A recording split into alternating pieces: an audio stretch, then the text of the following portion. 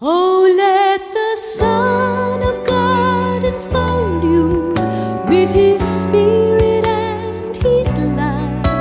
Let Him fill your heart and satisfy your soul. Oh, let Him have the things that hold you, and His Spirit like a dove will descend upon your life and make you whole. Welcome to the Word for Today, featuring the Bible teaching of Pastor Chuck Smith, founder of the Calvary Chapel Movement. This in-depth one-hour radio broadcast features a verse-by-verse study through the entire Bible, as originally taught by Pastor Chuck. Our study today picks up in the book of Luke, chapter 3, verse 16, as we follow along with today's lesson. I'm not really worthy to untie his sandals. And he's going to baptize you, not with water, but he'll baptize you with the Holy Spirit and with fire. Whose fan is in his hand, and he will thoroughly purge his floor and will gather the wheat into his garner, but the chaff he will burn with fire unquenchable. Now, in those days, you know that when you harvest wheat, that it has a husk around the kernel.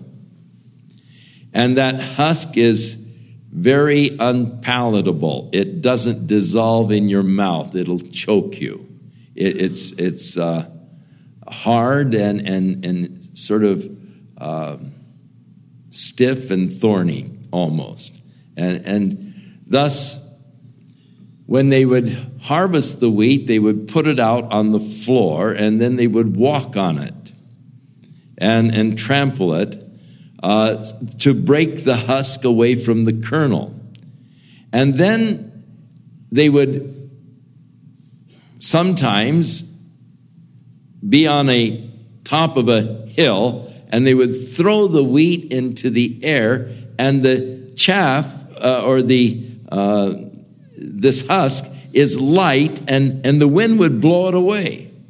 And just the wheat would fall back down on the floor. Or if they didn't have a windy place, they would take a fan and they would fan the wheat and blow the chaff off with the fan, and thus just the wheat would be left. And so the idea was the separation of the chaff from the wheat. The chaff, which was worthless and was burned. To get rid of it, they'd just burn the chaff, but the wheat was what they were really interested in. And so as John is talking about Jesus, he's going to baptize you with the Holy Spirit and with fire. And his fan is in his hand, and he's going to thoroughly purge the floor and gather the wheat into his garner, but the chaff will be blown away.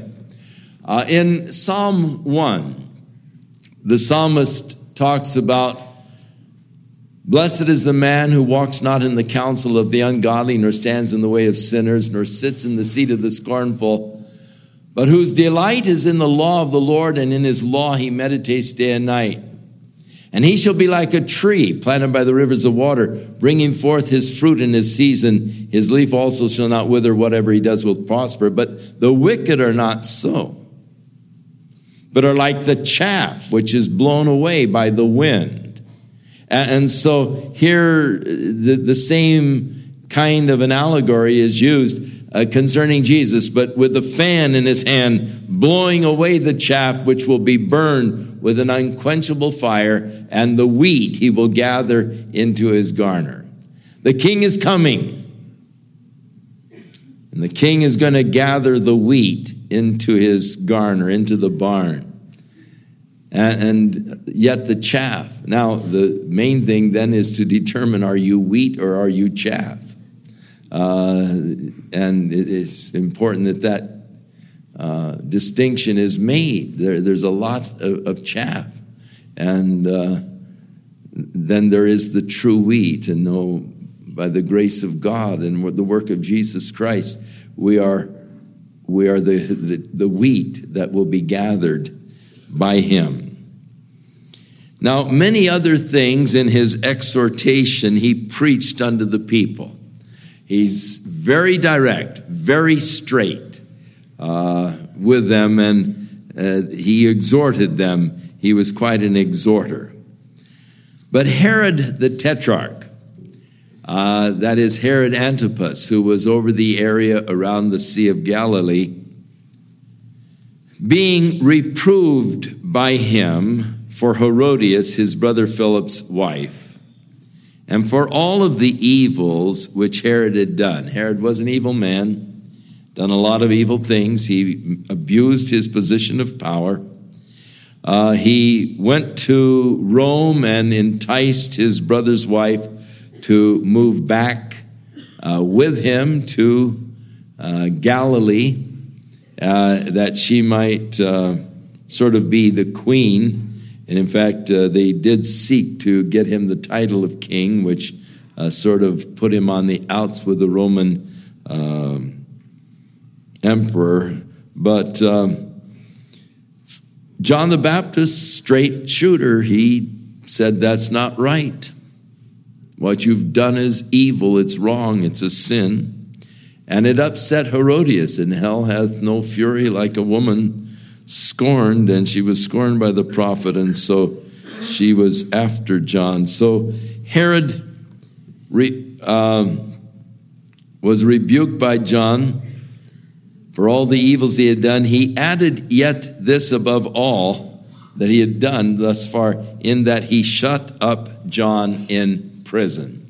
Now the other Gospels, of course, tell us how that Herodias' daughter, that would be the stepdaughter of Herod, danced for him and his friends, and he was moved lustily for her, and said he'd give her anything she wanted, and she asked for the head of John the Baptist. So this is that Herod.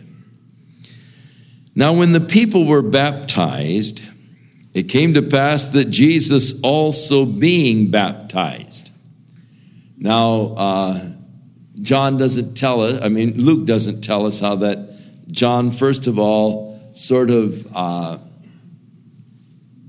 objected to Jesus being baptized, or baptizing Jesus. He said, I need that you should baptize me. But Luke doesn't tell us that. He just tells us that when all the people were baptized, it came to pass that Jesus also being baptized, praying, the heaven was open.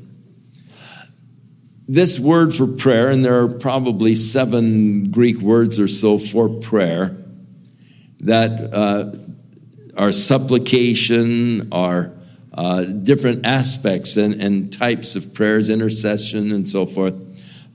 This word is sort of all-encompassing. It is a worship and adoration kind of a thing. So that, and it's only Luke that tells us that while Jesus was baptized, he was standing there just worshiping, just in adoration, when the heaven was open. Now, the heaven there is singular, which would be the third heaven, or the dwelling place of God. There are heavens. There is the atmosphere around the earth, which is called heaven.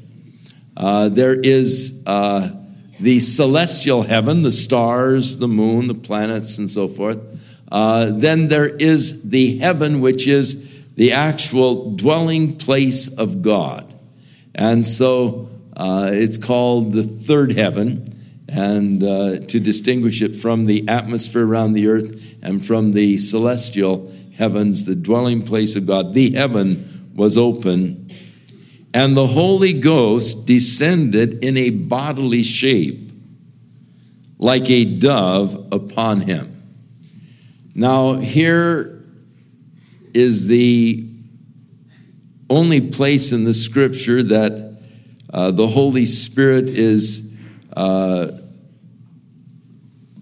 in the form of a dove. In the Talmud, the Hebrew commentary, more or less, upon the Pentateuch, when it speaks of Genesis chapter 1, where the Spirit of God moved over the face of the waters. The Talmud, in its description and translation, talks about how that the Spirit of God in the form of a dove moved over the face of the waters. So that it is in the Talmud, but it isn't found in the Bible itself except for here. And here is the Holy Spirit in the form of a dove. Interesting that Jesus said you're to be as wise as serpents and as harmless as doves. Harmless not meaning, not being vicious, but it's being without guile. It's a way of just saying, that you're to be gentle, without guile, like a dove. And then we know that the dove was the accepted sacrifice for the poor. If they could not afford to bring a lamb, they could bring doves.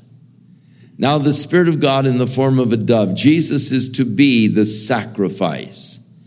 And the Holy Spirit in the form of a dove, one of the sacrificial animals, descends and lights upon him.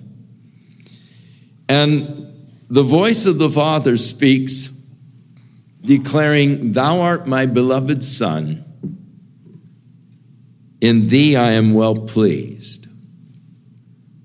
Luke, in sort of showing to us the human side of Jesus, is the only writer who mentions that Jesus was praying when he was baptized. And Luke tells us that Jesus was praying when he was transfigured. He tells us that Jesus was praying when the disciples came back and were reporting the glorious things that God had done. In the 12th chapter of the Gospel of John, there are 3 times when God spoke. At the baptism, and in the 12th chapter of the Gospel of John, when the Greeks had come to see Jesus, and this is really just before his crucifixion. Jesus, there in John chapter 12, beginning with verse 27, said, "Now is my soul troubled, and what shall I say? Father, save me from this hour. But for this cause came I unto this hour. Father, glorify thy name." Then came there a voice from heaven saying, "I have both glorified it and will glorify it again." And the people therefore that stood by heard it and said that it thundered. Others said that an angel spoke to him. 3 times God spoke from heaven. 1, at his baptism. 2, when he was on the Mount of Transfiguration. And then just before his crucifixion, when he was praying that the Father would glorify the Son in his submission to the Father to the cross. Now, in all 3 instances, it was in relationship to the death of Christ and his obedience to the Father in the death. In Philippians 2, as it talks about Jesus emptying himself, coming in the form of a servant, obedient unto death, even the death of the cross, wherefore God has also highly exalted him. So here at the baptism, the Holy Spirit descended upon him, the beginning of his ministry, but his whole purpose in coming is that he might submit to the will of the Father and go to the cross and die for our sins. And the interesting thing of Jesus being baptized, as it was right what John said, you don't need to be baptized. I need that you should baptize me. But Jesus said, suffer it to be so, because it fulfills me to become all righteousness. You see, even there, he was baptized in John's baptism, which was for the repentance of sin. But he had done no sin. But he was being baptized because he was going to take upon himself our sin. And for that, he was then going to die. So the whole idea of the cross is tied together with the voice of God from heaven declaring his pleasure in his Son. And then, of course, on the Mount of Transfiguration, Moses and Elijah were talking to him of his death when he went to Jerusalem. And again, the Father spoke from heaven declaring, this is my beloved Son, hear ye him. And then when Jesus was submitting there in the last hours, saying, what shall I say? Father, deliver me from this hour, but for this cause I came to the world. Father, glorify thy name. And the voice from heaven again, I have glorified it and will glorify it again. So that the voice of God from heaven 3 times confirming Jesus Christ as the Son of God. John in his gospel talks about John the Baptist was a witness to Jesus.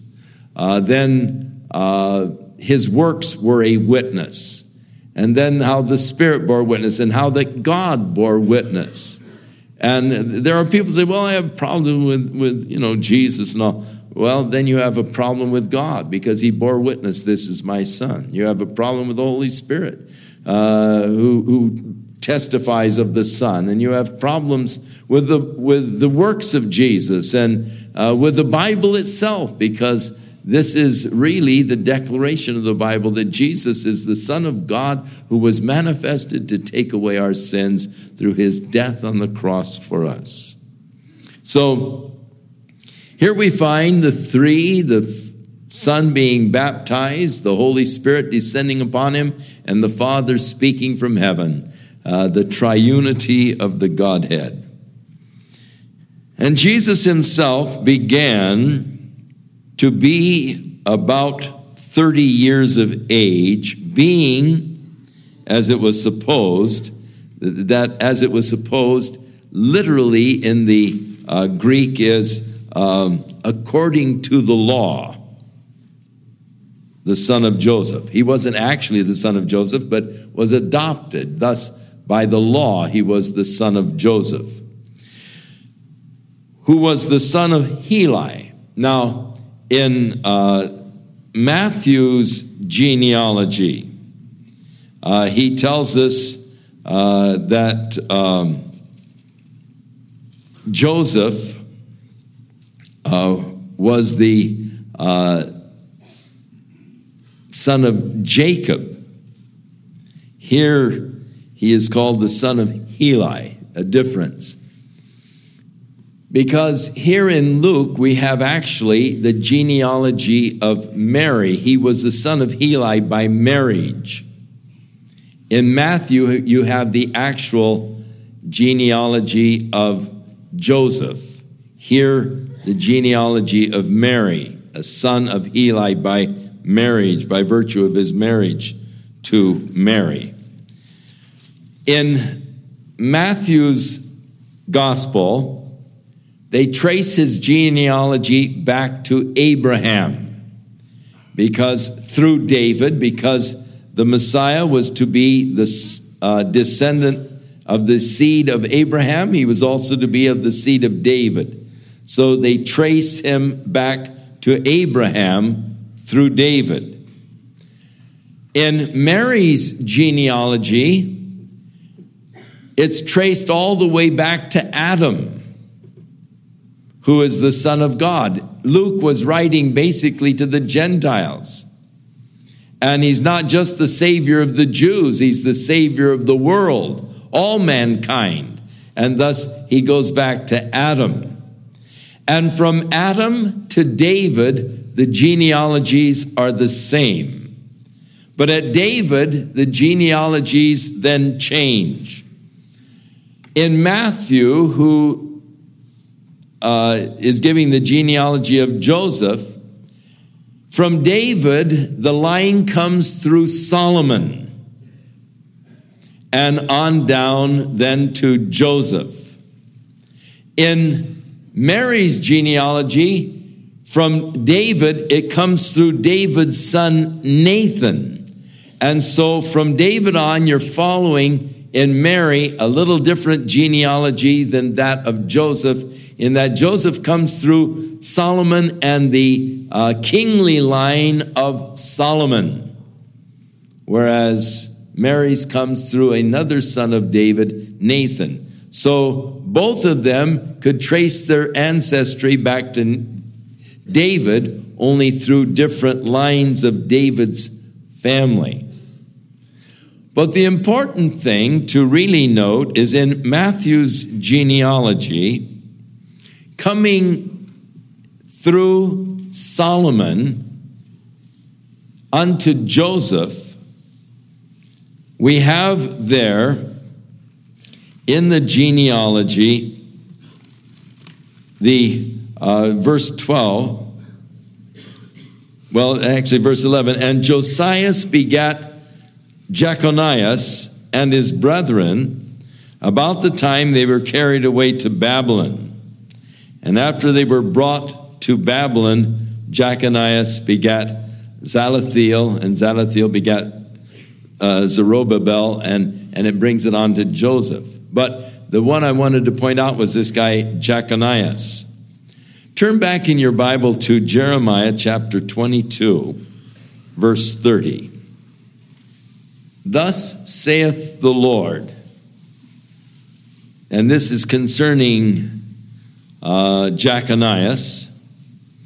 Thus saith the Lord, write you this man childless, a man that shall not prosper in his days, for no man of his seed shall prosper, sitting upon the throne of David and ruling any more in Judah.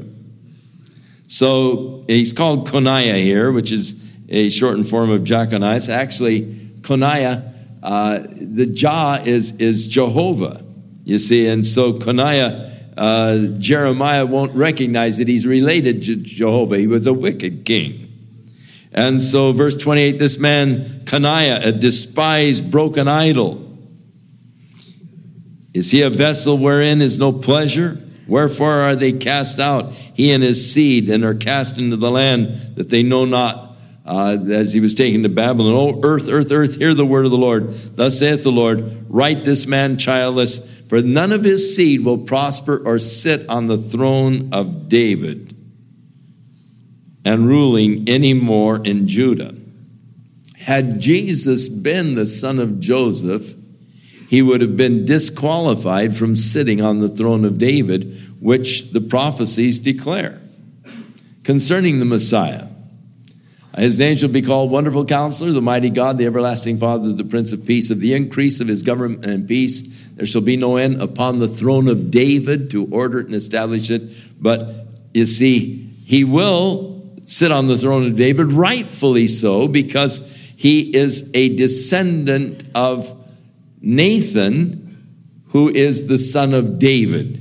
And thus he can sit upon the throne. If he was through Joseph, he could not, because of Jeconias and the curse upon Jeconias because of his evil ways. None of his seed would sit upon the throne of David anymore, ruling in Judah. So interesting that we have the two genealogies. The one that takes us from Joseph through Jeconias, disqualifying Jesus from the throne, but he's not the son of Joseph. He's actually the son of God.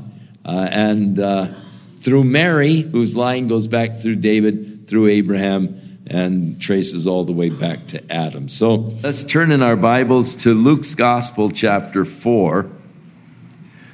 Now, the last event in the life of Christ that Luke records in the 3rd chapter is his baptism by John in the Jordan River. And that's in verses 21 and 22.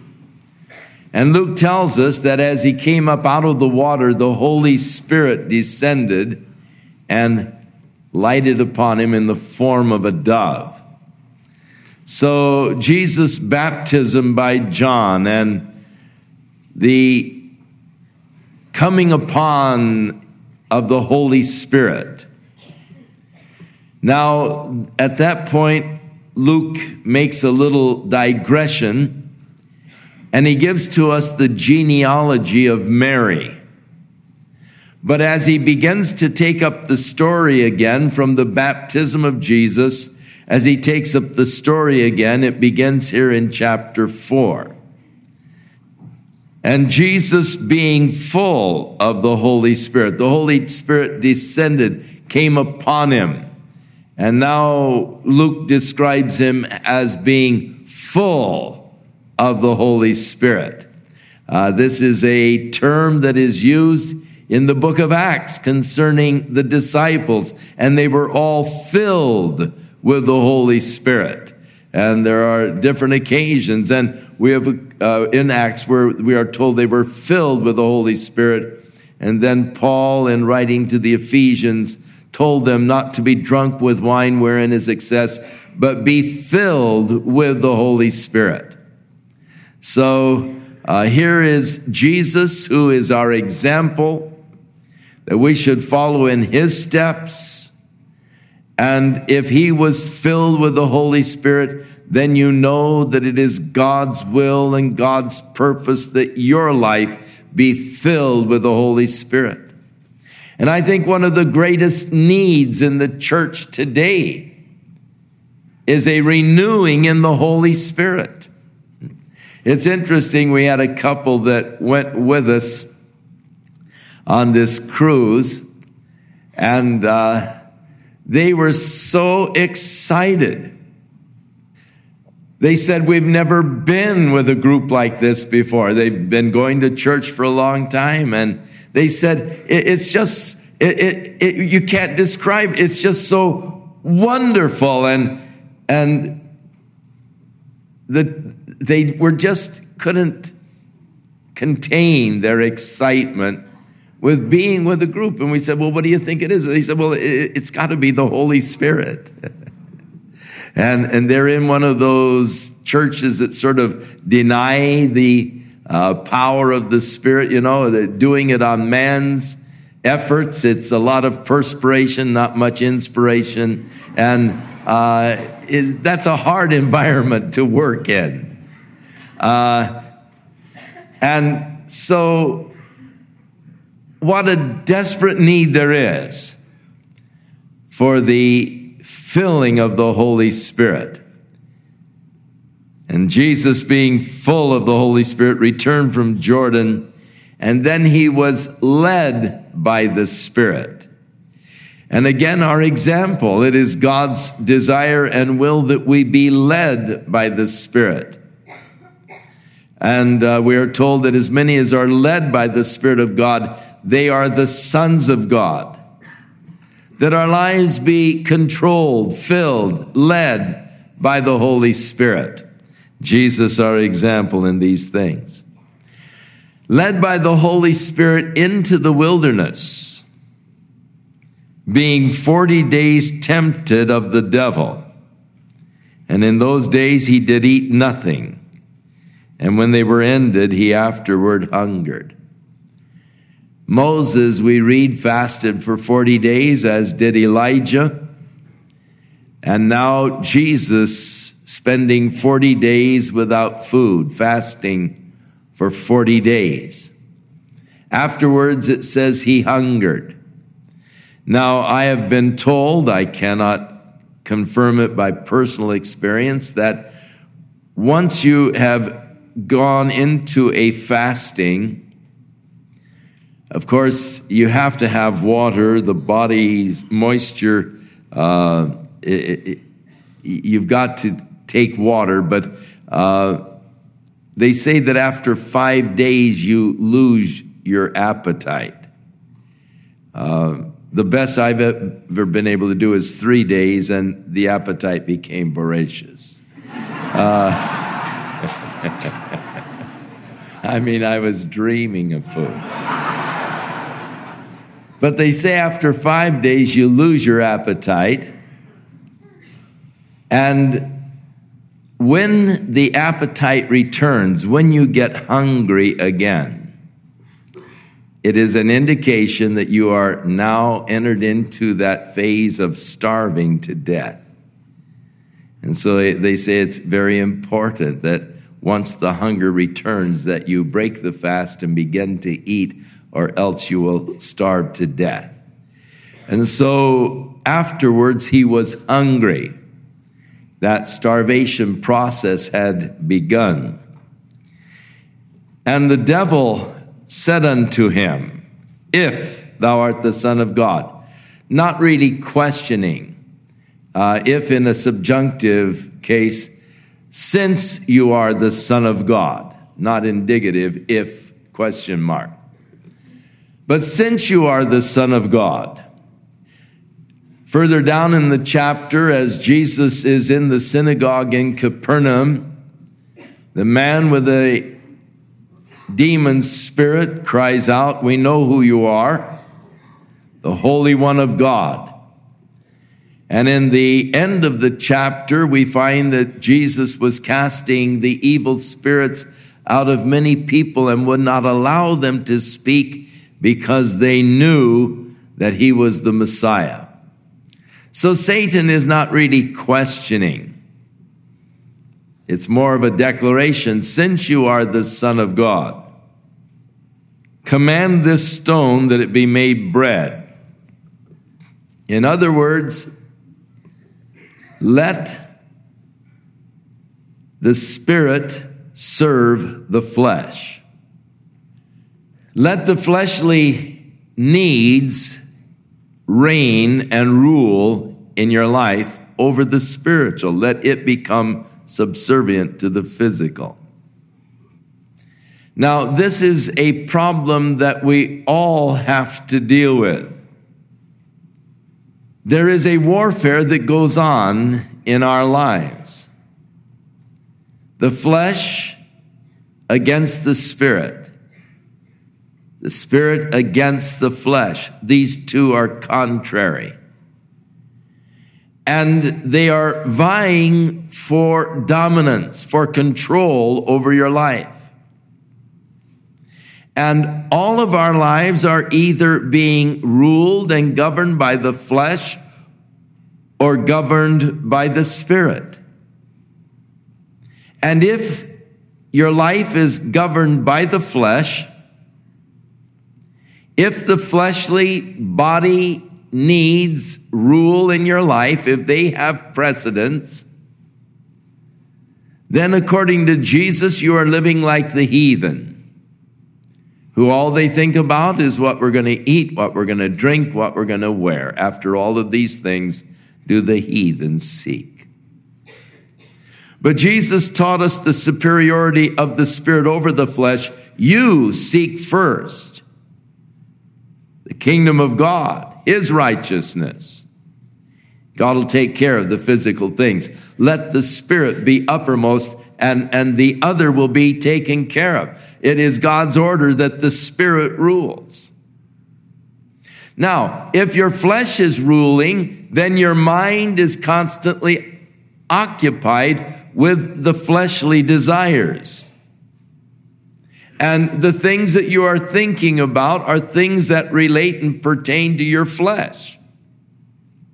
Food and drink and pleasure and so forth. And these are the things that dominate your consciousness, your mind. And the Bible tells us that the mind of the flesh, the carnal mind, is enmity against God, is not subject to the laws of God, and neither indeed can be. It's at odds with God. And thus the mind of the flesh is death, but the mind of the Spirit, when the Spirit is uppermost and you are ruled by the Spirit, then the mind of the Spirit, your mind now is on the things of the Spirit. Your mind is upon God and your relationship with God and your fellowship with God. And the mind of the Spirit is life, and it is joy, and it is peace. Being on a cruise ship gives you some remarkable contrast, especially when you're with a Christian group. And the things that people's minds are on. And you get a good view of people whose minds are dominated by flesh and by the things of the flesh. The things that entertain them, the things that they enjoy, the things that they desire. And to some of the people, the greatest experience was Senior Frogs in Mazatlan. And coming back to the ship drunk as skunks. Oh, what a glorious time. And they were acting like fools. Dancing on the trams and beating on the top. But it is wonderful. What a contrast. One evening, or a couple of evenings actually, we went out onto the deck in the front part of the ship where it is dark and looked up into the skies and saw the constellation, Orion and the Shepherd and the Pleiades, the Cassiopeia and the various constellations. And it was so beautiful. It was so peaceful. It was so glorious. You just were there in awe of God. Your mind on God, the Creator, and God speaking to you because the heavens declare the glory of God. Night unto night they utter their speech. And just communing with God and thinking of the Creator. In the other part of the ship, there were all kinds of shows and gambling and, the bars and the whole thing. But to be there in that part of the ship. So what a contrast between the flesh and the Spirit. And each of us are controlled either by the flesh or by the Spirit. And the result is we have the mind of the flesh, which is always on fleshly things, which is death, or the mind of the Spirit, which is just life and peace and joy. Jesus, our example, now being tempted by Satan to let the fleshly desires rule over the Spirit.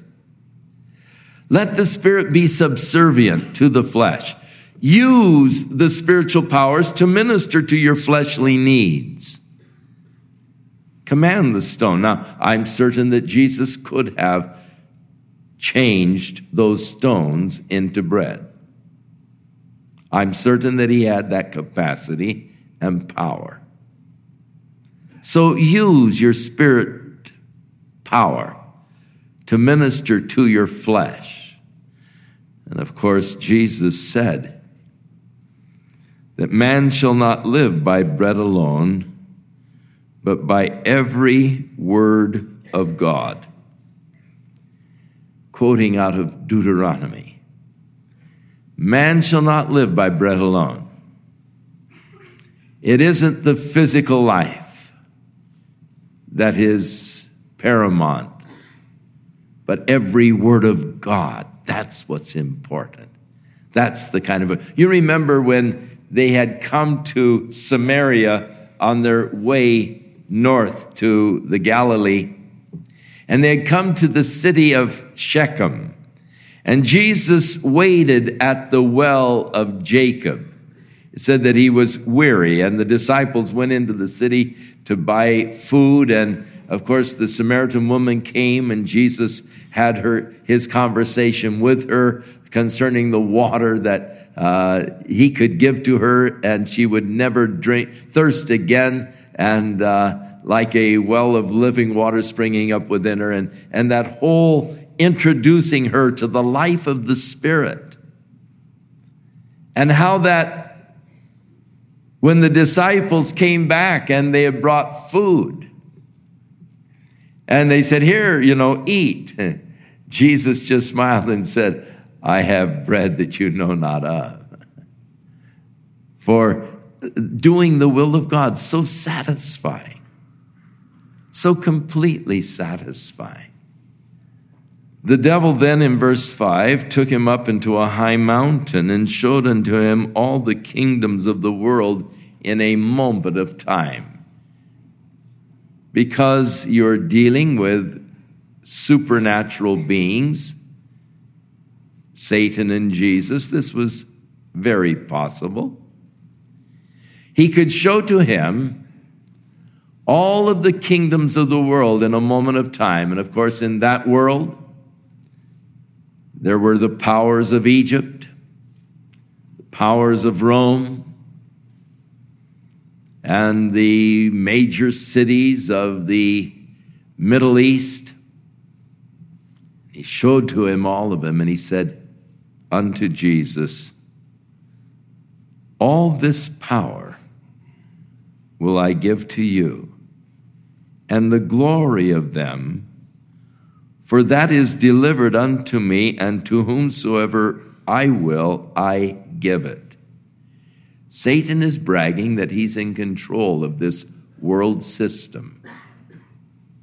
Bragging to Jesus that it belongs to me, and I can give it to whomever I will. It is interesting to note that in the book of Revelation, in chapter 13, when the Antichrist comes on the scene, the beast, that Satan gives to him his throne and his power. The Antichrist is given the power of Satan over the world. Satan says, "I can give it to whomever I please."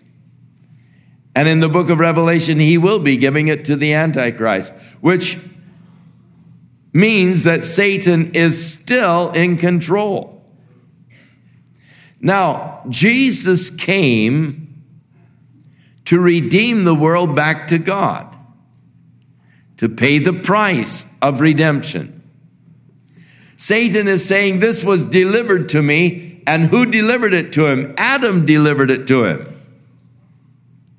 God had given to Adam dominion over the earth. God said, "I have given it to thee."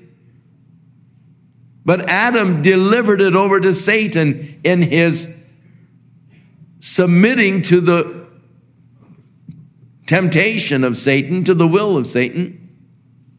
"Whomsoever you yield yourselves servants to obey, his servants you become." And so in obeying Satan's suggestion, he was disobeying God, and that world which God had given to man to enjoy, to take care of, was delivered to Satan. And now Satan is saying to Jesus, "Look, it's mine, it's been delivered to me, and I can give it to whomever I will. I have that capacity." And Jesus did not challenge these statements of Satan. He accepted that. In fact, in John 14, he calls Satan the prince of this world.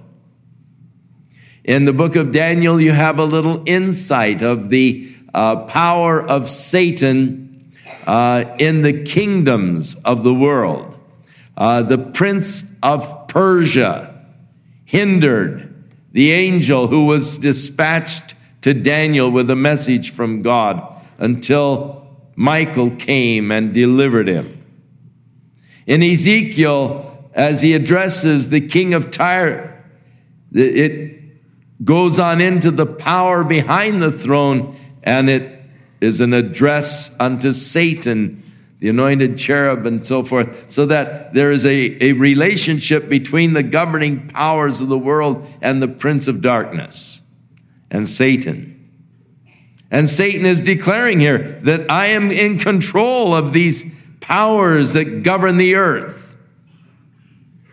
It's a well-known fact that Hitler had as his counselors, his guides, men who were involved in the occult, the powers of darkness, and he was guided and directed by them.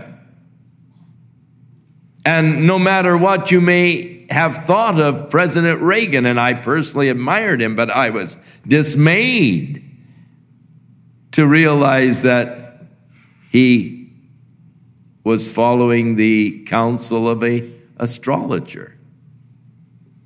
And of course, Jean Dixon brags on the fact of how many of the presidents call her for advice. And I think of how when Pat Robertson was making a bid for the presidency, how the press put down the fact, how horrible it would be to have a man in the White House when we were faced with some national emergency, a man who would be trusting in prayer. Oh my, how horrible. And yet, they don't seem to make much to do over the fact that Roosevelt and others, called Jean Dixon. Well, that's, she's a psychic, or that Reagan would consult the astrologer. But Satan says, hey, it's mine. I give it to whomever I will.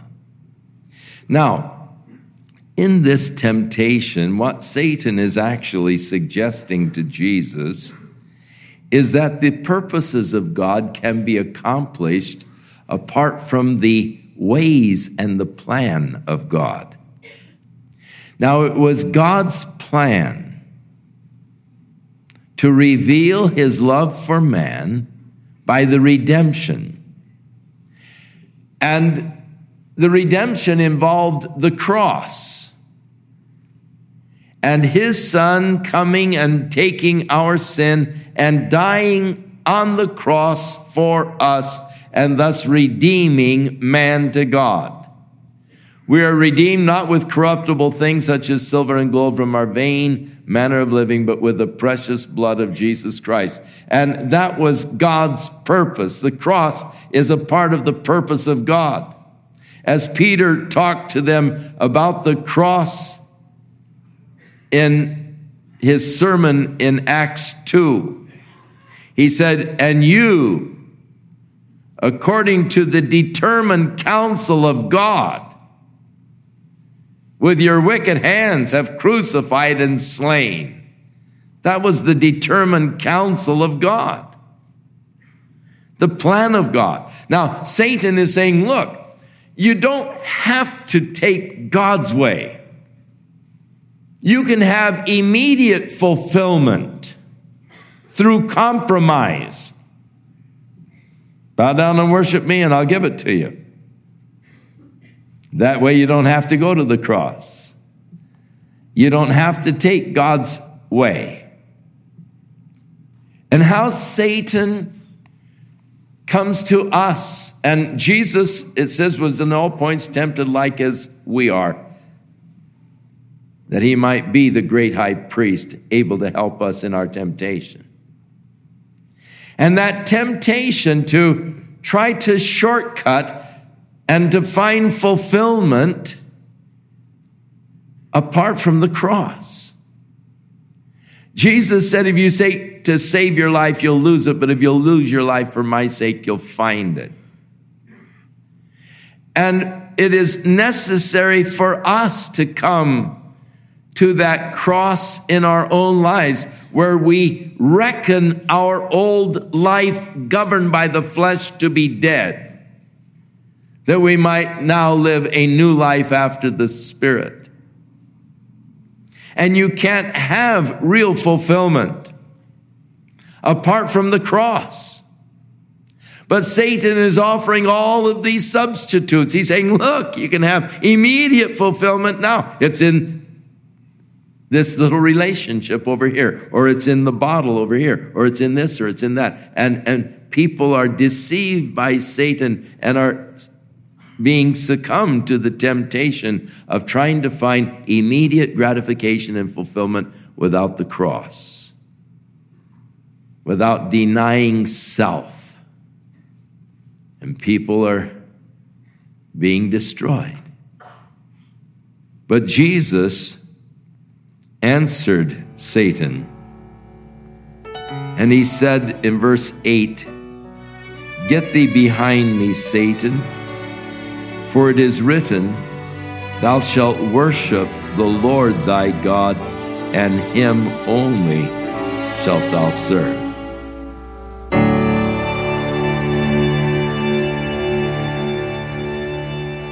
We'll return with more of our in-depth study in the book of Luke in our next broadcast, as Pastor Chuck focuses his attention on the temptation of Jesus. And we do hope you'll make plans to join us. But right now, I'd like to remind you that if you'd like to order a copy of today's message, simply order Luke 3-4 when visiting thewordfortoday.org. And while you're there, we encourage you to browse the many additional biblical resources by Pastor Chuck. You can also subscribe to the Word for Today podcast or sign up for our email subscription. Once again, all this can be found at thewordfortoday.org. If you'd like to call, our toll-free number is 1-800-272-WORD, and our office hours are Monday through Friday, 8 a.m. to 5 p.m. Pacific Time. Again, that's 1-800-272-9673. If you prefer to write, our mailing address is The Word for Today, P.O. Box 8000, Costa Mesa, California, 92628. And now, on behalf of The Word for Today, we'd like to thank all of you who share in supporting this ministry with your prayers and financial support. And be sure and join us again next time as Pastor Chuck continues his verse-by-verse study through the Bible. That's right here on the next edition of The Word for Today. And now, once again, here's Pastor Chuck.